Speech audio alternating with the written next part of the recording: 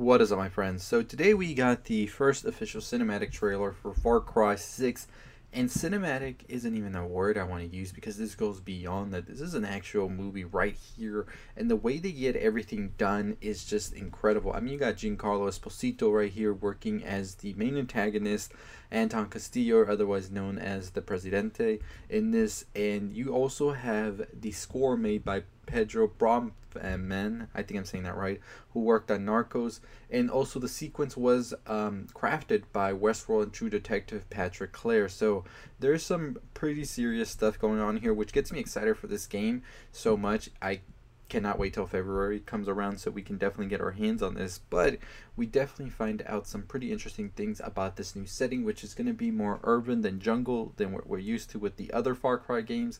But we are introduced to a very interesting set of characters here, and there's some theories floating around, but pretty much the premise of the trailer cinematic sequence is we meet El Presidente, played by Giancarlo Esposito, Gus Fring, that's how I'll always refer to him, and pretty much he is teaching his son about a grenade being sort of how a dictator is handling his people, and it's crazy and insane how he explains it, but it makes sense in his view that he has to keep sort of his hand on the handle or else everything's gonna blow. So that's pretty much him saying that he's gonna squeeze his hand even more, because we see throughout this whole conversation there is a huge revolution going on with his military police as well as people standing up against him, toppling his statues, and it's pretty much a look into society and everything that's going around, and I dug that so much. So Ubisoft definitely is going to do something insane with this.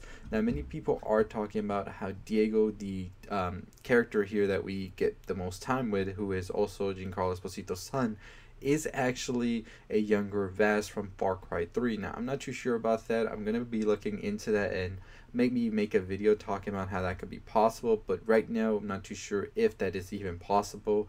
Now, this is set in a more modern time as well, as we can see from the smartphones, but it is pretty much a direct equivalent to Cuba. I would say that it's sort of like how Frozen in Time it is, but there's still technology and all of that there, so it'll be interesting to see what parallels as well they come with. Now, Far Cry 5 has always been, well, not Far Cry 5, but all the Far Cry games have always been dabbling with ideas and politics and different things like that. So this one's definitely hitting that note that we love, but giving us a new type of setting. This is going to be fronted for the first time by Ubisoft Toronto. They've never done a Far Cry game, so it's going to be interesting to see how it's going to be developed by them. The town is called Yara, and the place it's taking place is not a real place, by the way. It's Yara. It's a fictional place, but it'll be interesting how they adapt different settings from different real life places and see how that works. The character you will be taking control of is a Yaran guerrilla revolutionary named Danny Rojas, and that's pretty much all we know from this. Nothing yet, no gameplay or anything. The game is out for pre-order, so I mean, if they're already telling us that this cinematic trailer is what we're expecting, I am definitely on that pre-order list.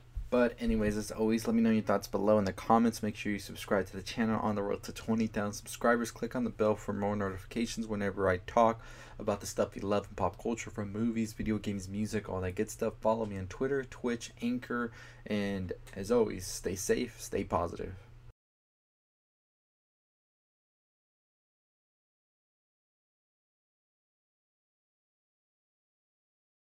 If you're still listening, go ahead and check out one of the videos on the left. Give this video a thumbs up. Make sure you subscribe, turn on the bell for notifications.